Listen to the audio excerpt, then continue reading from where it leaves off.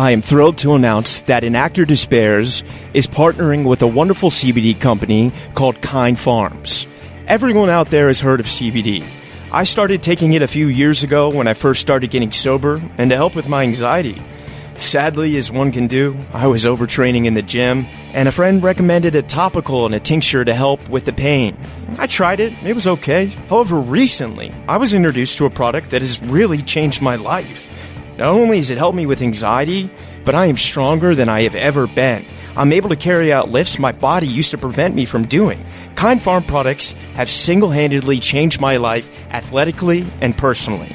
They utilize 100% local licensed farmers, organic cultivation, and CO2 extraction for superior CBD.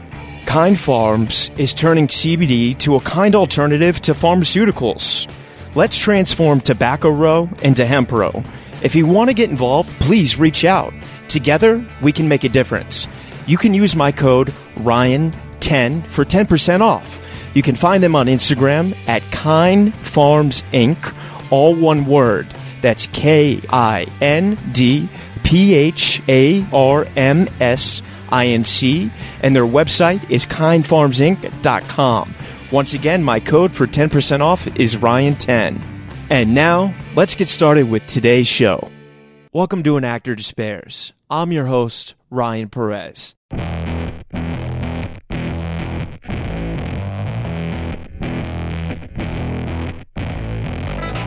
Ladies and gentlemen, today on An Actor Despairs, we have an incredible episode with actor Robbie Tan. I was introduced to Robbie Tan through a class called Self-Tape Champs with manager Bernard Bunier, who did this podcast. Robbie is an incredible actor who has an insane resume. You've seen him on Limitless, Preacher, The Deuce, just to name a few. However, he's been crushing it on Mayor of Easttown as Billy. Last night was the season finale, and it was incredible, and he gave such a wonderful performance, and we did this yesterday. We had so many laughs, and it's so funny, and I got so much love for Robbie. If you guys are ever interested in taking that class, please feel free to message me, and I'll reference you to Bernard or Robbie. Robbie, I got a lot of love for you, brother. Here's to the future. All right, here it is, guys.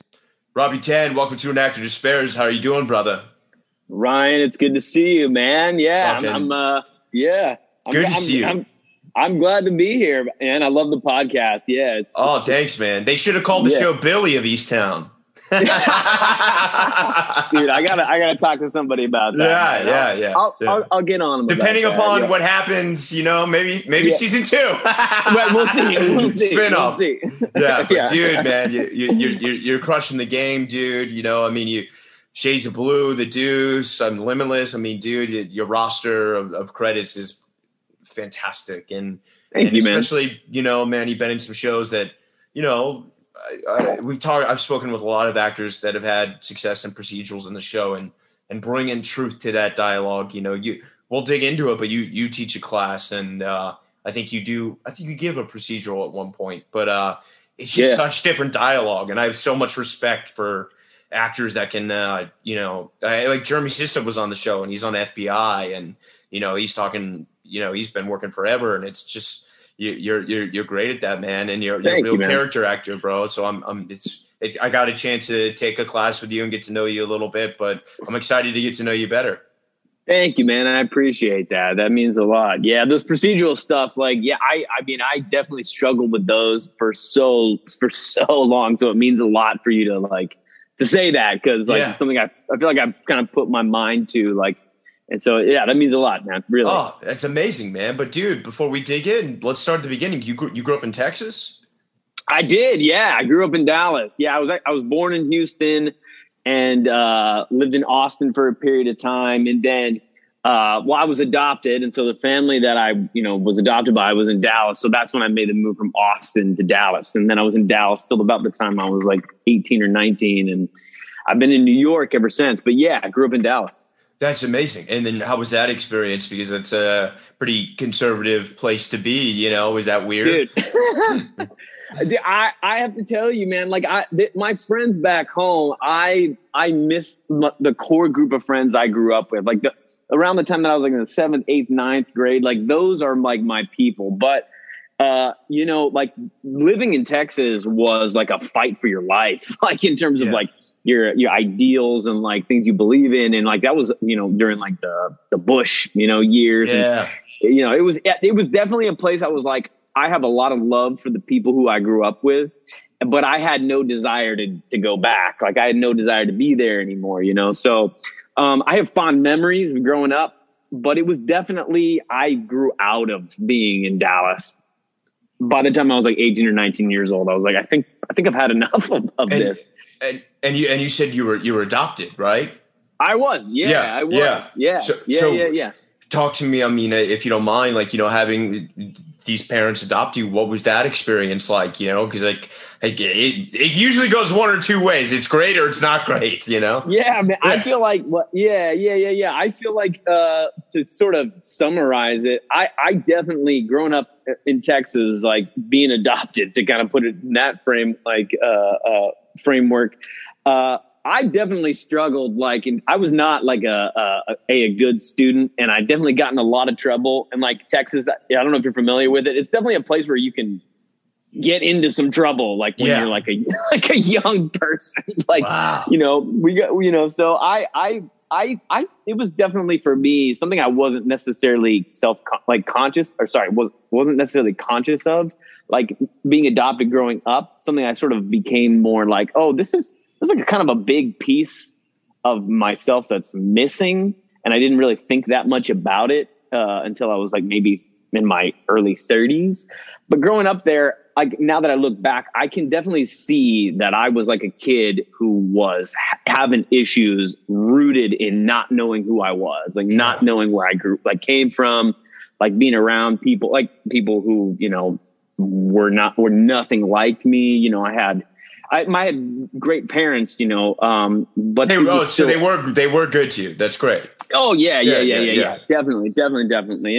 And for sure. But man, it was not necessarily like an easy childhood, and I didn't make it easy on my parents. Let's put it that way. Yeah, I understand, man. I had my own fucking demons as a child. A lot of cop calls, but I had some too. So oh man, that's awesome. We'll have to exchange, when we won't get canceled. But right. Great. That's awesome, man. So tell me, like when having parents, like were they artists? Like how did this whole thing start its way for you? Well, my dad is a jazz musician, and so he was like, he was very artistically driven, and like always like really loved that I was, interested in the arts. But my mom said they actually got divorced when I was 7, so it was kind of like a tale of two lives for me. Like my mom was like very much like you like not into it when I was growing up. Her side of the family was like, you should not focus on that at all. Didn't really see necessarily because they cared about me having, making money and having a career, and they wanted me to be a good student, and I wasn't, and so they were like, not necessarily supportive at the beginning. While my dad was always like, we have to make sure like he like, has support to do these kinds of things. So I had kind of a two very different, opposing, parental ideas of what I should be doing, or if I should be an artist or not, or if I should, pursue the arts at all. But I actually wasn't really interested in the arts till I was like in high school either. So like I was mainly an athlete till like, I was probably maybe 16, 17 years old. And what sport? I played everything. My main sport was baseball. And I was a pretty good basketball player, and I loved football the most though. That was probably my favorite sport. Yeah. That's awesome. But I was too small. I get it, man. How tall are you? I'm 5'7".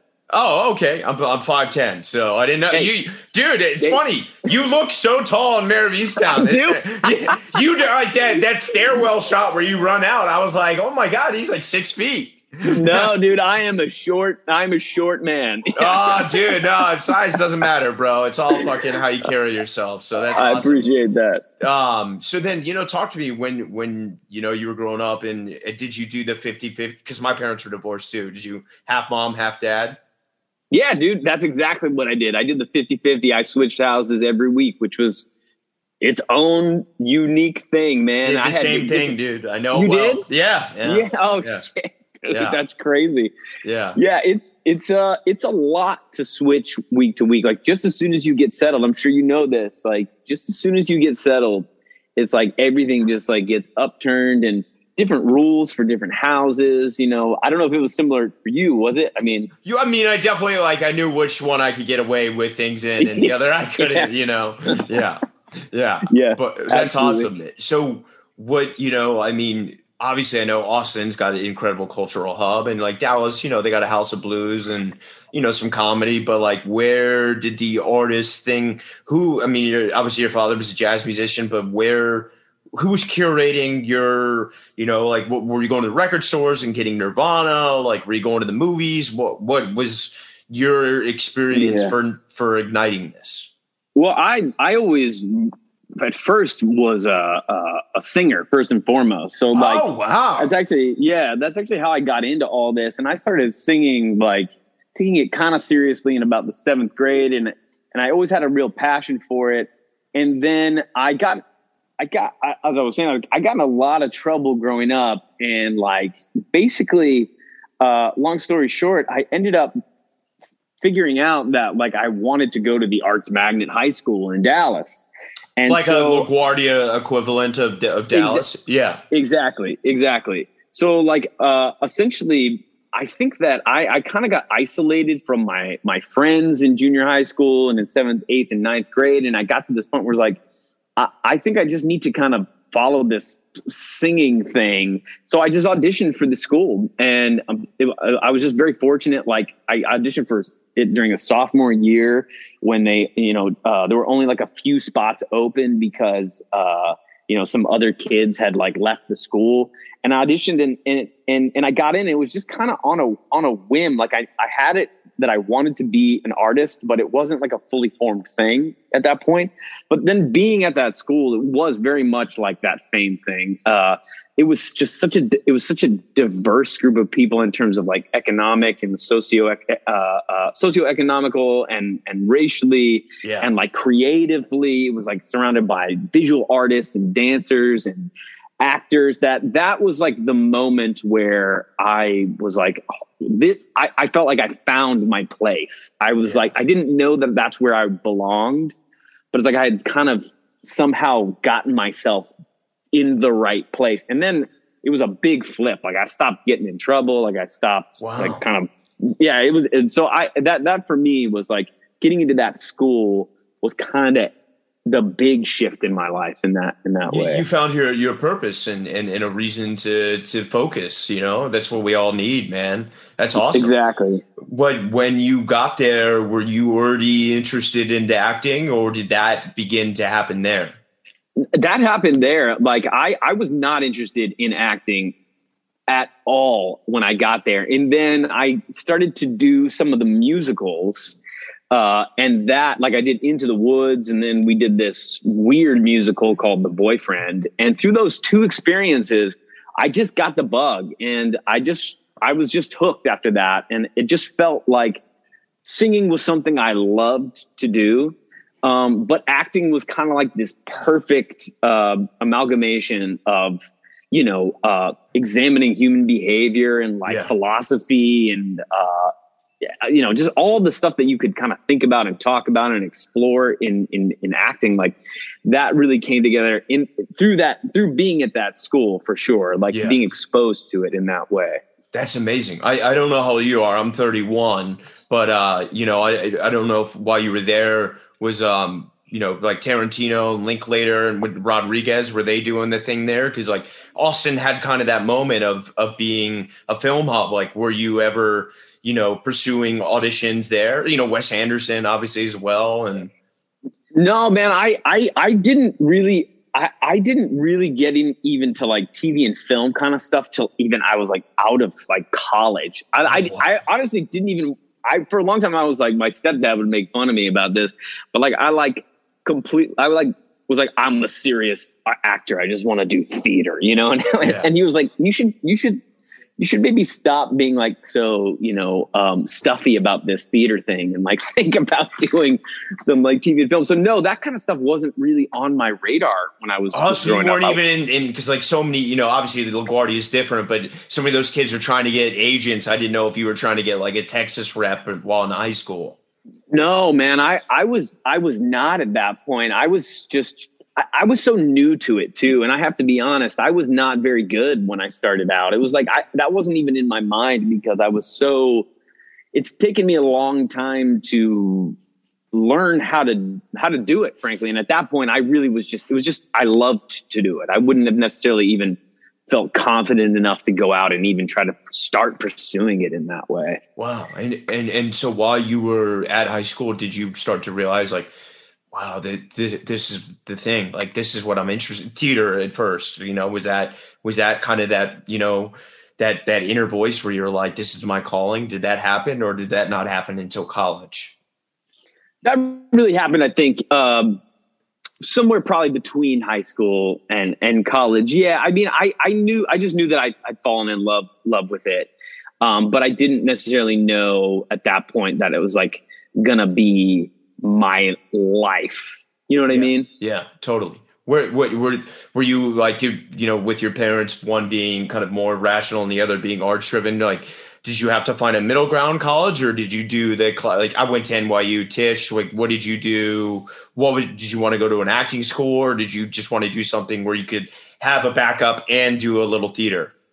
Yeah, man. Like I think that, well, originally my plan was to go to school for musical theater. That was wow. So even after high school, so New York and like Broadway was the goal. Yeah, dude. Yeah, exactly. So like when I had an interest in acting, like being an actor, singer, but still with a musical theater focus. And I auditioned for one school. I auditioned for CCM, which was like the best school in the country for musical theater. Didn't get into the musical theater program and got into the drama department. And I was like so devastated at the time that it just was, it just hurt so bad. I didn't go to CCM. And, and then what ended up happening is I ended up doing our high school was unique in the sense that it had a showcase for colleges, similar to like how colleges have showcase for agents. Yeah. And the school that I ended up going to out in Long Island, which was called CW Post at the time, was a school that several of the acting students at my high school were going to, and a few of them that I really respected and liked. But it wasn't a very well thought out decision. Like I didn't take my college like choices and application shit. Like, again, I knew I loved it, but I didn't have clarity on necessarily what I wanted to do. So I just kind of ended up there by chance, because they saw me at the school and they offered me to come there. And I was like, why the hell not? Why not? And where in Long Island is that? It's in Brookville, New York. It's like probably about like 45 minutes outside of the city. Cool. So you moved to Long Island, obviously not New York first, right? Exactly. And how was your college experience? It was great, man. I think that I was fortunate in the sense that if I had gone to like a bigger school, I think I wouldn't have had the opportunity to like stretch my legs and like I said, I was completely new to acting when I was like 19, 20 years old. So I got to do a lot of stuff that I don't think I would have ever gotten to do if I'd gone to a bigger program or a more, well-known program. We did a lot of really interesting plays. They brought in a lot of directors, like young directors and playwrights who went on to do like a bunch of stuff. They came in when I was like, junior, senior. They brought them in for these play festivals. So I got to work with like a bunch of really cool people before they were anybody. So in some ways it's a better program than NYU. Fuck, I went to the wrong school, dude. No, you did. No. Yeah. NYU, hey, you're NYU. Working. I got a podcast, motherfucker. No, man. I do feel like, man, I part of me wishes like, I mean, I love the school I went to, but I would love to have something like NYU on my resume or like one of those schools. You know what I mean? Doesn't mean shit, man. They are like, oh, that's cool. You know, enjoy the debt. Yeah, that's right. That's right. So while you were there, man, then getting that experience. I mean, I talk about this with actors all the time. When you're in college, you just don't know how young you are. You think because you're moving and you're becoming an adult, like I'm 18, I'm moving, I'm leaving the home, but you just don't know. So like, for me, when I went to NYU, a lot of things happened and I wasn't that serious about my acting. When you got there, being ambivalent about even doing acting versus musical theater, how did it start to open up its way to being like, oh, I do love acting? I just had some great teachers who like got me thinking about it in like a deeply conceptual way. Like the program out there, like I had a couple really, really great teachers who like just were like, this is not just you getting up and like kind of clowning around. Like this is, they just took it very seriously and they opened my mind to all these different ways of thinking about it. And it just clicked. I don't know. There were a couple of teachers I had who talked about, I had like a directing class where they talked about like, ways in which you could possibly start to think about conceptually staging shows. And that really got me like going, holy shit. And then just thinking about plays and plays and theater on this like whole other level. I don't know. It's something just clicked and it just fit. And I was like, this just makes sense to me. I feel like I speak this language, in terms of like what shows, how to talk about shows. Like, I don't know. It just, something made sense. I can't explain it any other way than that, really, I guess. No, man, that beautifully summarizes it. And that kind of brings me to my question that I asked you earlier at high school. With New York being so close in proximity, did you ever, as you started to love it more, have the inclination to like, maybe I could get some auditions while I'm here? Or did that not enter your mind? Yeah, I didn't start doing that until like maybe my senior year, but that was because I had a couple of professors who I knew who had like small little theater companies in the city. So I didn't start doing the audition thing till after I was done. And again, I just didn't know anything about it. And at that point I was really just focused on getting better and getting good. I didn't know anything really about it. A lot of schools, they don't really talk about the industry in that way. No, not at all. They're like, you're lucky to be here. Go be somebody. You're like, what? Exactly. Exactly. It's going to be hard. And then you just go out there and tail between your legs. You mentioned that theater companies, but was there a showcase built in for you guys, or? There was a showcase, but at that time it was nothing. And I got really lucky because one of the people who directed out in Louisville used to run the apprentice program at the Actors Theater of Louisville. And that's actually where my career that is where my career like took a step up and I was able to find representation because she recommended me to that program.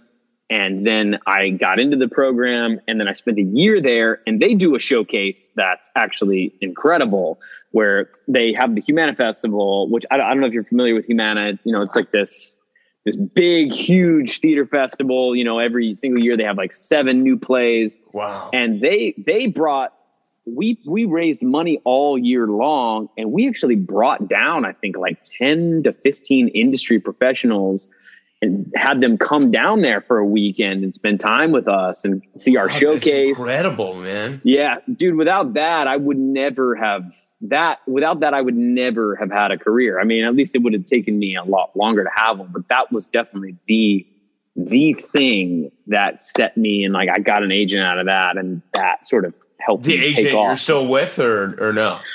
No, he's retired since then. But the agent who I got a bunch of my first gigs with, working in regional theater to start, and a couple of my first TV gigs. So wow. So did you move back to New York after Louisville then to work with this agent?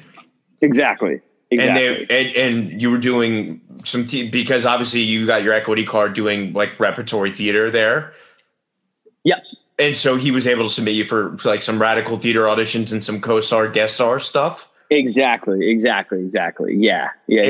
And were you just open to, I'll take whatever comes, or were you trying to do film and TV, or just like, you just wanted to work? Dude, I just wanted to work. And the door that was open for me immediately was regional theater. So I probably worked in regional theater exclusively for about 5 years. I was barely in New York. And, again, that was a great way. I learned how to act and, get better even in the regions. And that was kind of the beautiful thing about it. I got to do these plays, and the stakes were high, but at the end of the day, my career wasn't going to end if the production was bad. So I got professional experience and I learned a lot. And then ultimately I looked around at, some of the people, who I really admired and respected, who were maybe a little bit older than I was. And I was like, they're just making an effort to stay in New York and gut it out in that way. And I had to say to myself, there's work out in the regions, but I really realized I want to do TV and film. So I've got to stop going out of town. And that's when I don't think I've done a regional show in 6 years since then. That's incredible, man. And so then what year did that bring you back to New York to focus on film and TV? That was about the end of 2015. The beginning of 2015. Yeah. Okay. Awesome. So that was a great time, Mr. Robot, Black. I mean, some are still going, The Deuce, you know what I mean? So when you came back then, because I'm, doing the co-star, guest star circuit myself now, so much of that, unfortunately, as all viewers listening that are actors know, sadly, and maybe beneficially, depending upon how you look at it, we're in a self-tape world. But, usually when you got to go to auditions, it was a chance for casting people to finally just get to know you, even if it was for 5 seconds. So when you came back, were you just doing a lot of auditions and getting to meet people, or did they already kind of know who you were from either Long Island or this agent, Yeah, man. That long question. Sorry. No, it's a good question. A really good question. Yeah. I think there were casting directors, like you talk about Boardwalk Empire, which is a show I actually auditioned for probably 3 or 4 times, and I swear it probably Meredith Tucker, right? Yeah, and I think I probably auditioned for that show maybe once, or her maybe once a year. And I swear it took her about 3 or 4 times to start remembering me, which was a good thing. It was like I had to kind of it took time for to make an impact on casting directors. And it took time for them to really start remembering me and being like, oh yeah, you've been in here before. I remember you. Okay. So now you're starting to take my notes. Maybe now you're getting the hang of this a little bit. And that was universal. I mean, I definitely was not a person who came in and just blew people away immediately. It took me time to build that sort of awareness from casting directors. And even now I still, 6 years after the one we're talking about, I still feel like I'm doing that. It's just repetition and people seeing consistency over and over again. And then they start to go, oh yeah, you've been in here a bunch of times and you're always prepared. And okay, I think you're getting the hang of this. You know what I mean? Does that make sense? 100%, man. I'm in the same boat right now, man. That's awesome. So how long was it until you booked your first co-star or guest star between coming back in 2015 before you got the first line or, whatever it was?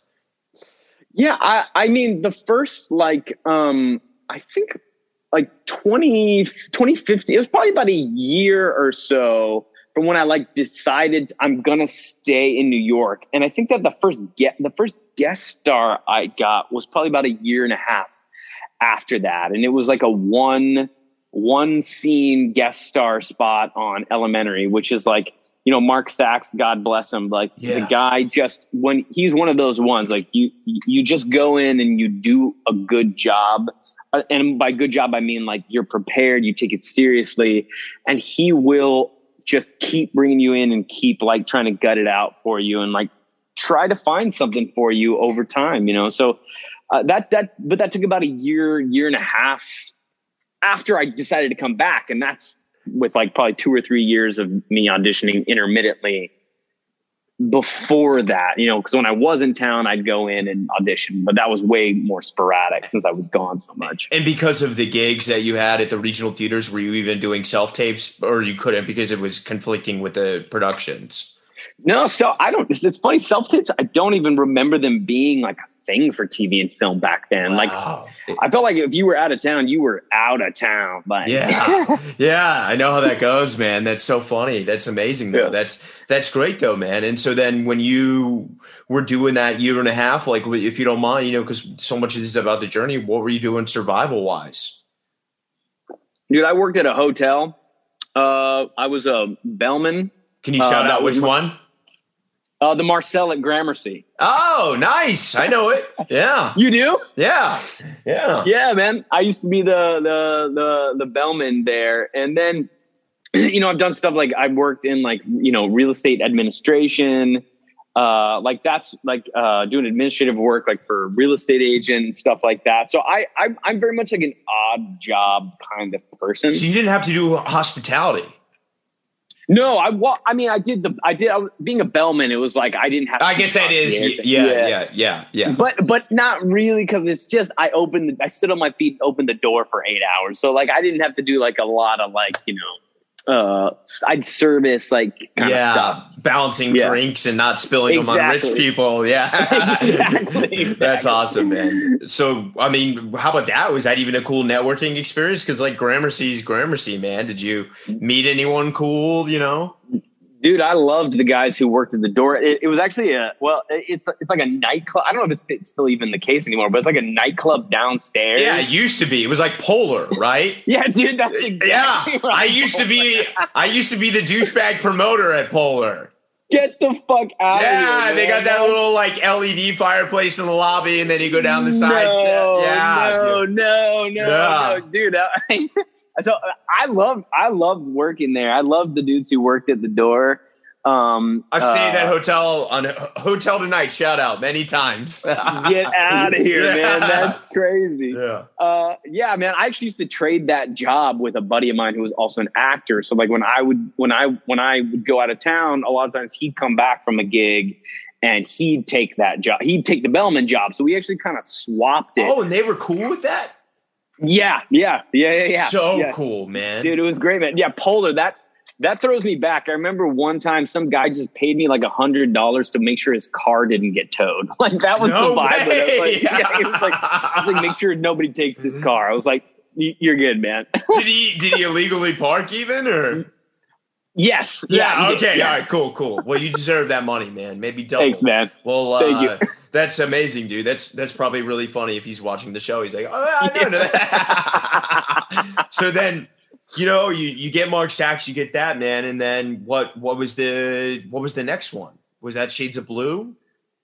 Shades of Blue was, I think, right around that time as well. And yeah, that was a really fun one because like it was the first episode of the whole show. It was like the pilot, and so I got to go to like a table read and like with the whole cast and stuff. That was like the last time they had really big movie stars on like J-Lo and Ray Liotta on network television. I know.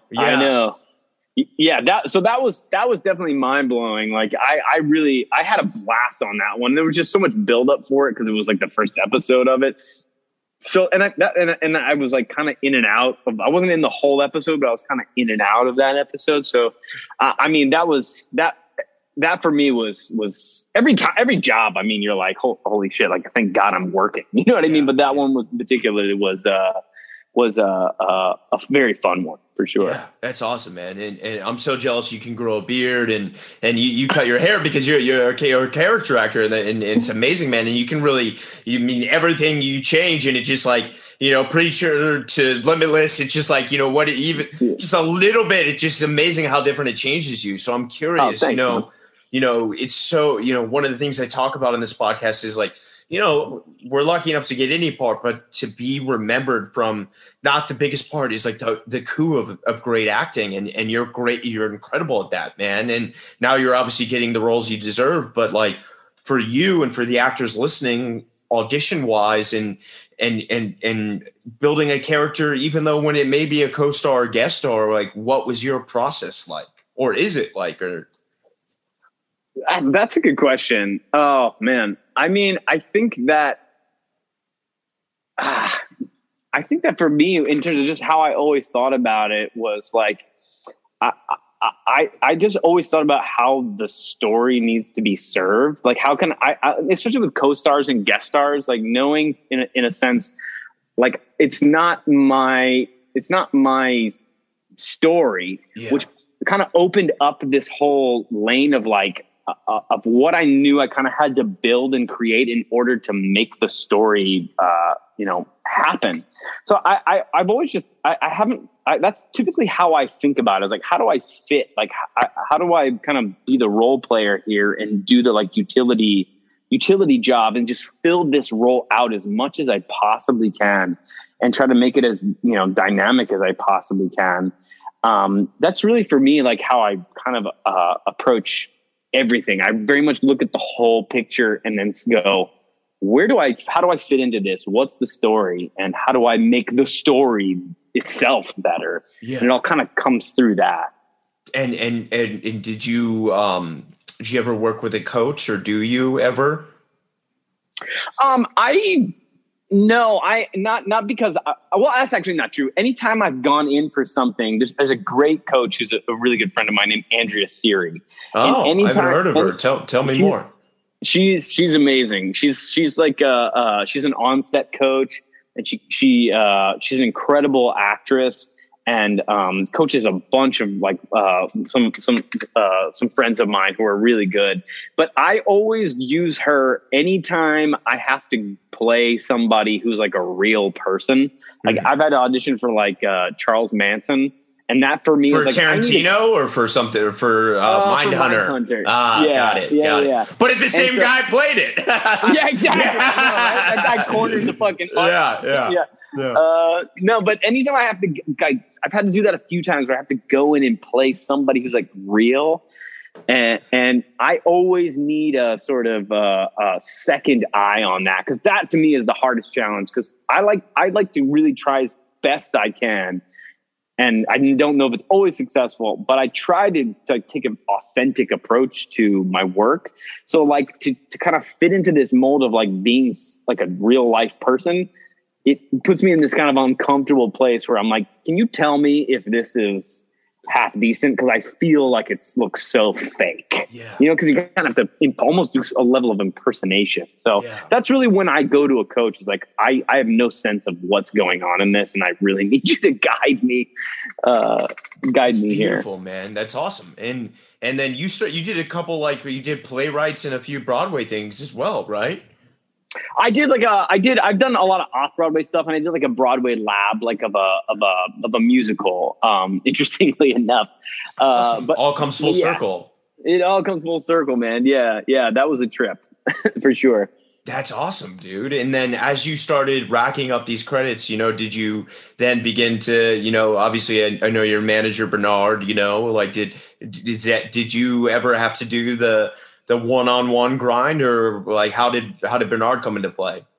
Well, like I said, I had an agent who got me a gig out at Berkeley Rep doing a new play, and Bernard had a client in that show. And Bernard, being the great manager and an involved manager that Bernard is, came all the way out to Berkeley to see the show. Yeah. And so that's how I met Bernard. Bernard saw this play, and we met through that and started working together. And that's been, that was 2012 or 13. So that's been like 8 years we've been working together. So, and with Bernard, I mean, I've just been lucky. Like we've had like, a long time together at this point, and it's just I've been fortunate in that it's worked out so beautifully. He's just very supportive and has always like been very collaborative and always is invested in what I'm doing and excited about it. So I've been lucky in that way. Bernard's been a blessing, but I'm very aware that not every actor is fortunate enough, especially with managers, to have that kind of so hard to find, man. Yeah. That's beautiful though, man. Good for you. And as you were, starting to build these credits, then were you able to stop doing the day jobs? Well, yes and no. I still teach. I teach at the university level. Still, where at? Yeah. Well, I teach at LIU now, my alumni, and then I also teach at New York Conservatory for the Dramatic Arts. Awesome. And so I started doing that mainly because I was like, I have this acting thing. It's just too unpredictable, and the opportunity kind of fell in my lap to start teaching. And I was like, let me just do this. And I have to say, it's been a blessing because anytime I teach acting for TV, like basic acting. I teach auditioning, at the university level, and it's just throughout COVID has kept me fully engaged in acting, talking about acting, like being in the lab, like working with actors. Like I very much use it as an opportunity to teach and also to sort of, explore for my own work as well. It's like very much a lab for me. So I kind of see it as this thing. Like, I don't think I ever want to stop doing it. Like it's my version of class to a degree. Yeah. I very much enjoy it. So I've just, I maintained that job, and I probably, no matter what happens, will try everything I can to maintain that job. That's so beautiful. I love that, man. I just had Coleman Domingo on, is also a teacher, and yeah. Yeah. Great dude, man.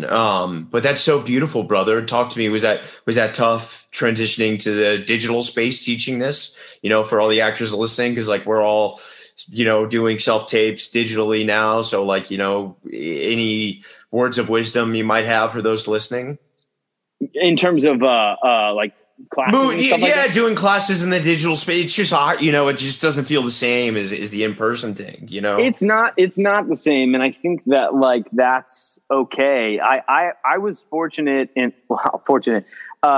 was a struggle, but we were in person actually for most of the year, which you were? Yeah, man. Wow. Yeah. Which back in September sounded like a psychotic idea. But it was a little bit of a hybrid. Like if I had a class, I would have half of them in person, half of them on Zoom at the same time. They got to choose. Well, they did like we did with our parents, man. They would like switch every week. 1 week they'd be at home, and 1 week they'd be in the classroom. Oh, is it young adults then you're teaching? Yeah, college. Yeah. Like okay. Got it. Awesome. Okay. Kill. So, it was always harder with the kids on Zoom, I have to tell you, because it's just, it's easy to get distracted, man. You got your computer, you got got the mute button. You can check the video on. Yeah. You can like go grab a drink. Like my advice is like, go easy on yourself with it. Like, don't judge yourself too harshly with it, because it's almost asking the impossible. And like, I think it's a beautiful thing. We're all trying to continue to learn and make it happen on Zoom. But I think the worst thing is like people get down on themselves. Like, why am I not into this class? Or like, why am I not, feel like I'm like, static or not growing. That's the medium. And that's then the really hard part about this whole situation. And I hope people are forgiving of themselves if they feel that way. Yeah. You're not unmotivated. Yeah, exactly, man. It's so beautifully put. And thank you for sharing that. And that's awesome. So, man, as you built this incredible roster of credits, talk to me, we're skipping a little bit, but how did Mare of Easttown come your way? Obviously, A.V. Kaufman, incredible casting director. Was that a project you obviously, follow the trades and were aware of and sought out, or did it just come your way? Talk to me about the journey of that. Avi has been somebody who has, like I was sort of saying earlier, somebody who I've just built a relationship going in for over the years. Like, she cast me in a very small role in a feature film, like maybe in around 2014, around that time. And then it was like probably a few years between when I, booked with her, maybe like a very tiny little role in another movie. And I think it's just, she's been one of those people who I feel like has been bringing me in, watching me kind of like figure this out, and has like very much curated the growth in a lot of ways. There were times I didn't see her for like a year, 2 years even, going for her. And then over the last couple of years, as I've gotten a little bit older and maybe aged into more of the stuff that she's done, she's just been bringing me in. And this was another example. Like, this took time to cultivate this relationship. And then Bernard and my agent Remy, they sent me this audition, and for Billy. Yeah, exactly. For Billy. And I, did the audition, and in person or self-tape?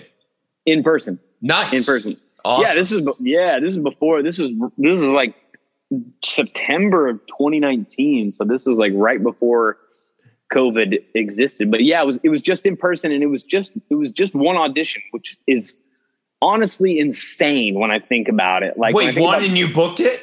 Yeah, just one audition.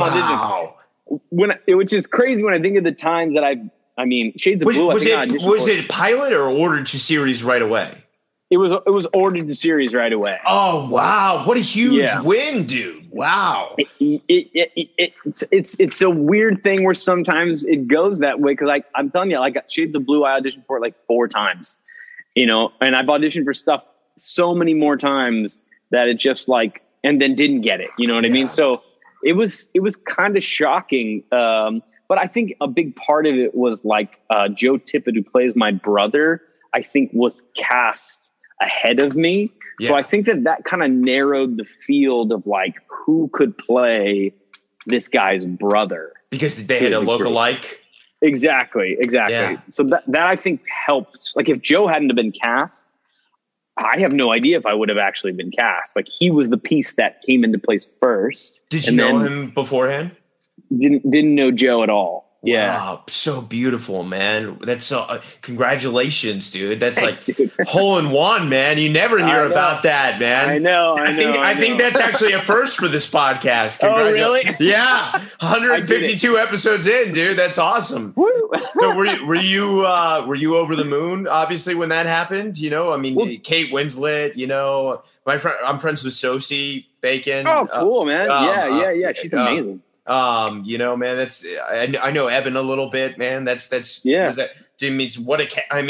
of the best New York actors one could ever dream of, all in one cast. Yeah, dude. Well, I didn't know anything about the part when I auditioned. That's the weird thing. Is like, was it like NDA secret project, like Marvel style? Dude, they gave me a different scene. They gave me fake sides. Yeah, and they gave me one side from a different character in the show. And so when I got the script for the first time, I got up to episode 6. And so I read it for the first time being like, I didn't know what I was, dude. I seriously was like, I might honestly just be like in the background, like, hey, Mayor, like, can I grab you like a cup of coffee here? You know what I mean? The whole time. Yeah. So when I read it for the first time after I'd gotten the part, I was like, oh shit, like this, like I'm in the show, like, so it was shocking in that way too. But yeah, they kept it real tight to close to the chest.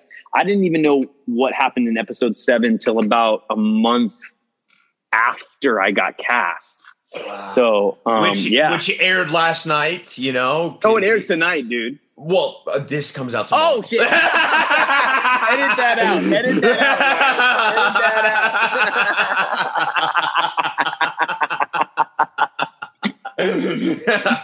me look at 51. All right, I'll edit that. Yeah. So it aired tonight. Wow, what an ending, man! How is?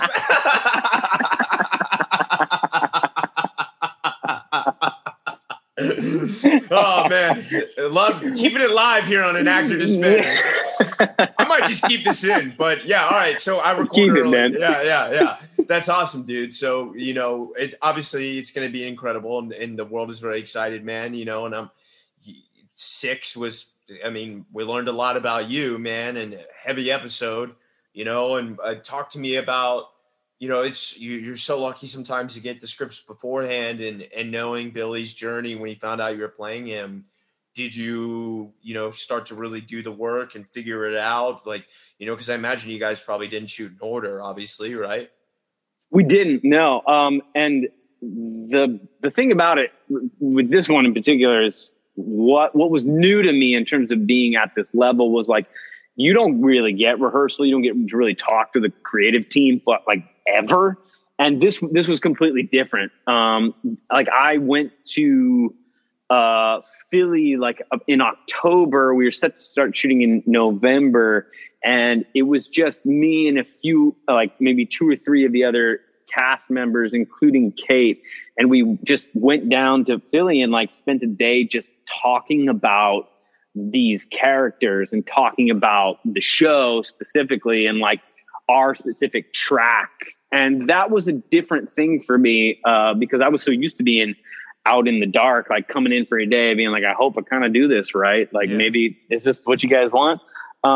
So was that obviously I know you worked with Ray Liotta and so many other legends, but working with Kate, was that gnarly, having that experience? I mean, obviously dude, she is so next level in terms of, I mean, everything. I mean, it's, you meet some people and you just are like, I've seen her work obviously throughout the years and I've always thought she was brilliant. And then you meet people and you're like, I see why you're brilliant. Like, it's not just, it's not just like accident. It's not just like by chance.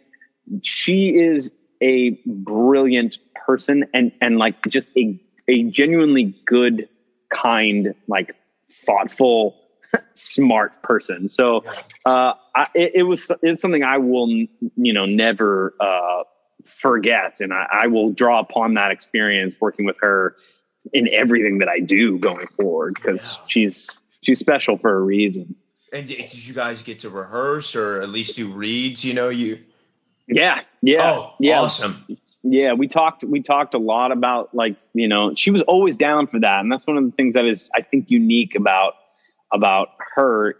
She wants to talk about it. She's a movie star and an actress, and you never get both. You know what I mean? Exactly. Yeah, she carried around this binder. I'm not kidding. It was like about, like 12 inches thick. It was just like all of her book work. She'd carry it, in every scene she'd flip.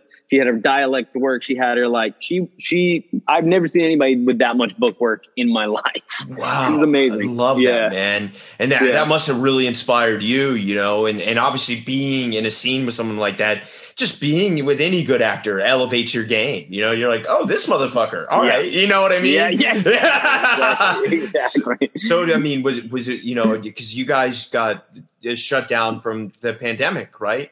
Yes, we did. How far along were you? We had about 2 months left to shoot. Like almost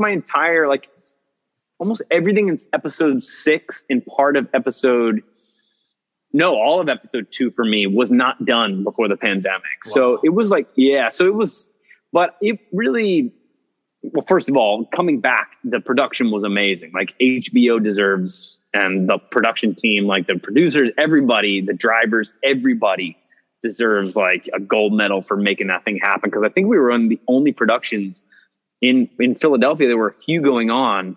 We were the only one that did not get shut down ever. Like the way people came together on that, like just, the testing system was so next level in terms of making sure that thing got completed. So it was a challenge. I mean, like a lot of it too, like I was on set with people and I hadn't talked to another human really in like 6 months, and suddenly you're thrust into this environment. So there's a lot of social, cues you're not picking up on, and, ways in which you're talking, you're like a very raw person. But I mean, I'm one of the luckiest people because I had that to hang on to during COVID. Like I knew we were going to come back well, not for sure.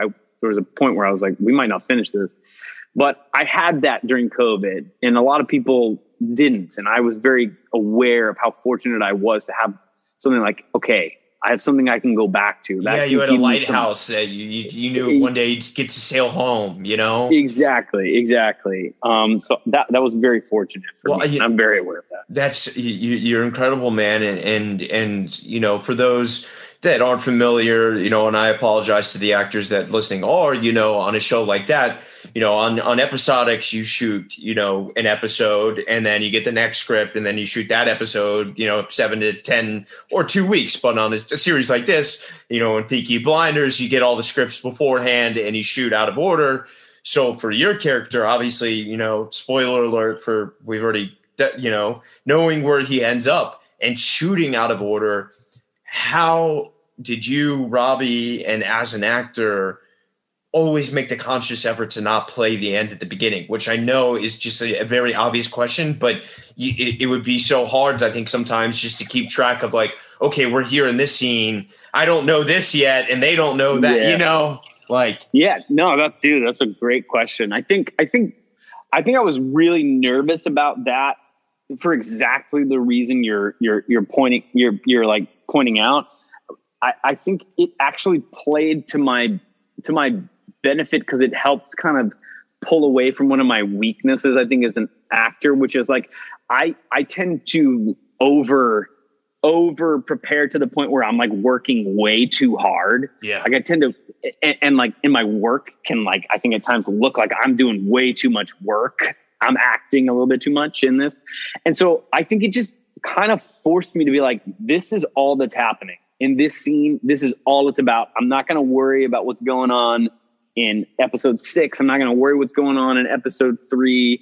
Whatever moment this moment is, like, that's all that matters. I'm not going to worry about playing anything else. And in some senses, it forced me to be more present in every scene. Yeah. Because I just had to be right there. I couldn't hang on to what had just happened in the last scene, or, you know, so that's the best way I can describe how, but it is terrifying. You're like, I hope this makes sense with what I did in episode 3. You know what I mean? And I mean, obviously 6 is, you know, such a wild episode for you. Talk to me, you know, coming from the pandemic and all this global darkness. Was it like, you know, kind of serendipitous in a way that you got to use it, you know, like, yeah, dude. Yeah.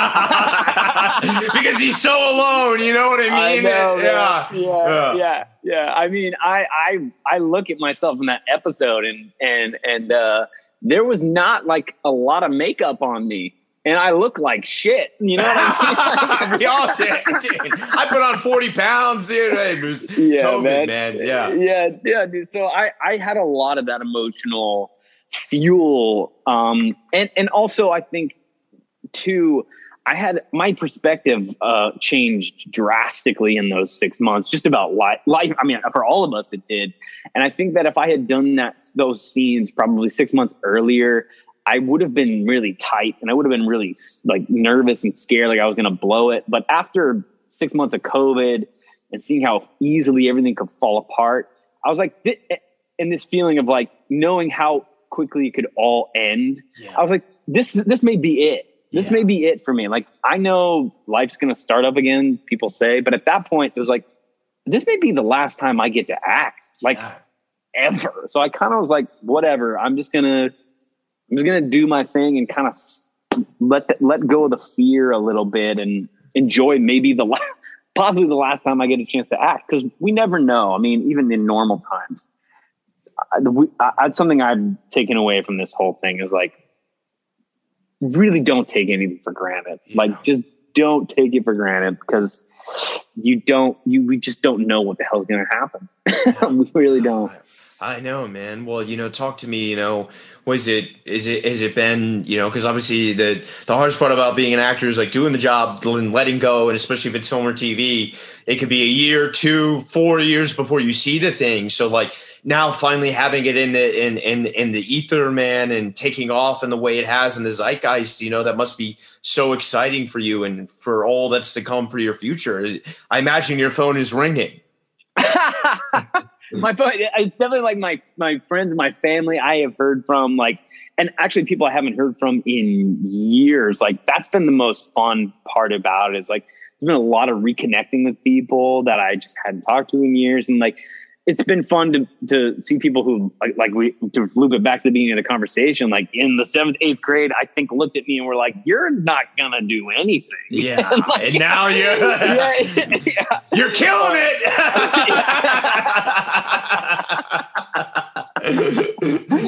So but it's unexpected. Like I said, it's just completely unexpected. I just didn't think it was gonna, so it's surreal, but I don't expect or anything to come out of it. I'm not looking at it in that way. Like, this has been fun and it's been great. I've loved every second of it, but I know this business well enough to know that, like, I'm going to have to grind it out. I am grinding it out still, grinding out tomorrow, going to have to go in an audition, like, still prove myself. So I'm enjoying the moment, but not like in any sense. My feet are very much on the ground about it. I appreciate the humility, man. I mean, it's imperative, and that's what's going to lead to your continued success, brother. You know what I mean? It's the motherfuckers that get trapped up in the self-obsession and the glory of it all that lose sight of the beauty of the work and the magic and just getting the chance to do what we love for a living. Yeah. It's true. Just to work. I mean, like, at the end of the day, that's the most important thing. Like, I think we all just want to work. Like, we want to do the thing we love to do. That's really all that matters. And if people enjoy it, that's a huge blessing. But we always want to work. Yeah, I'm trying to find the work myself, man, on that audition grind. Yeah. So it's awesome, man, and I love that, dude. And dude, I'm so proud of you, man. And thanks, amazing man. Things are coming. And final few questions, man. I know you sort of just answered one because you did have Mayor, but during the pandemic, for the other actors listening that didn't have hope, that some didn't have an agent or manager yet, and some didn't have a relationship, like, what kept you inspired outside of knowing you had Mayor hopefully to come back to? What kept you going?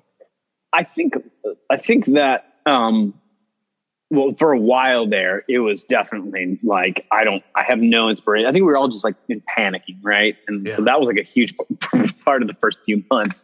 Like, I just didn't feel creative. I didn't feel artistic. And I think, again, just accepting, first of all, that was okay was number one. And once I accepted that was okay, suddenly I was like, I have inspiration started to come back in the sense, like, I have a story to tell, whether it's about like who I am, or I just started thinking about, like, what do I have to say? You know what I mean? I just started focusing less on like the things I didn't have control over, like, would the industry ever come back? Would I ever act again? And I just kind of refocused in, like, on writing and thinking about, like, the stories that were important to me and, like, what I wanted to get better at, and, watched a lot of TV and film, and just was like, I'm a big watcher and try to figure out what are people doing that I can take from them and try to get better. So I just kind of refocused on the things that I loved about it. And that sort of I don't know if that's a great answer to your question, but that sort of helped me stay inspired and focused on all the things that I could control, which is my love of the thing and not the shit that was out of our control, And to the young, wild Robbie and Ryans out there still trying to figure this thing out and are interested in this, any words of wisdom to the actors listening? I know it's a heavy question, but anything helps, man. Yeah. I think that a lot of times, like, even as an adult now, like, a big part of it was, when I was acting out, or like when I was like being a wild child and like getting into trouble, I wish that I would have had the sort of self-awareness to go, why am I really doing this? Like, what is this really about? And that's not, and that's not something that's easy to do as a young person. In fact, it's like one of the hardest things to do as a young person, is to like take a second and be self-reflective. But underneath, like, all the shit that I was doing and that I was going through, there was like there was something that I wasn't kind of like dealing with, you know, wrestling with. And all of those distractions and things that I was getting into trouble for, they were coming out of a place of like, hey, there's some stuff in your life you gotta almost you know, go to therapy for, you know what I mean? And maybe not even in the traditional sense, but like your own sense of like therapy, whatever that is for you. So if I could give myself any piece of advice, I'd be like, hey, slow down. Like, what's really going on here? You know, and to look at what's at the core of all that. Yeah. Beautiful, man. I can't think of a better way to end. Robbie Tan, thank you for coming on, dude. And thanks, Ryan. Let's do this again next project, brother. Yeah, man. Thank you so much for having me, Ryan. I really enjoy the podcast. Yeah, dude. Anytime. To be continued. Okay. Yeah.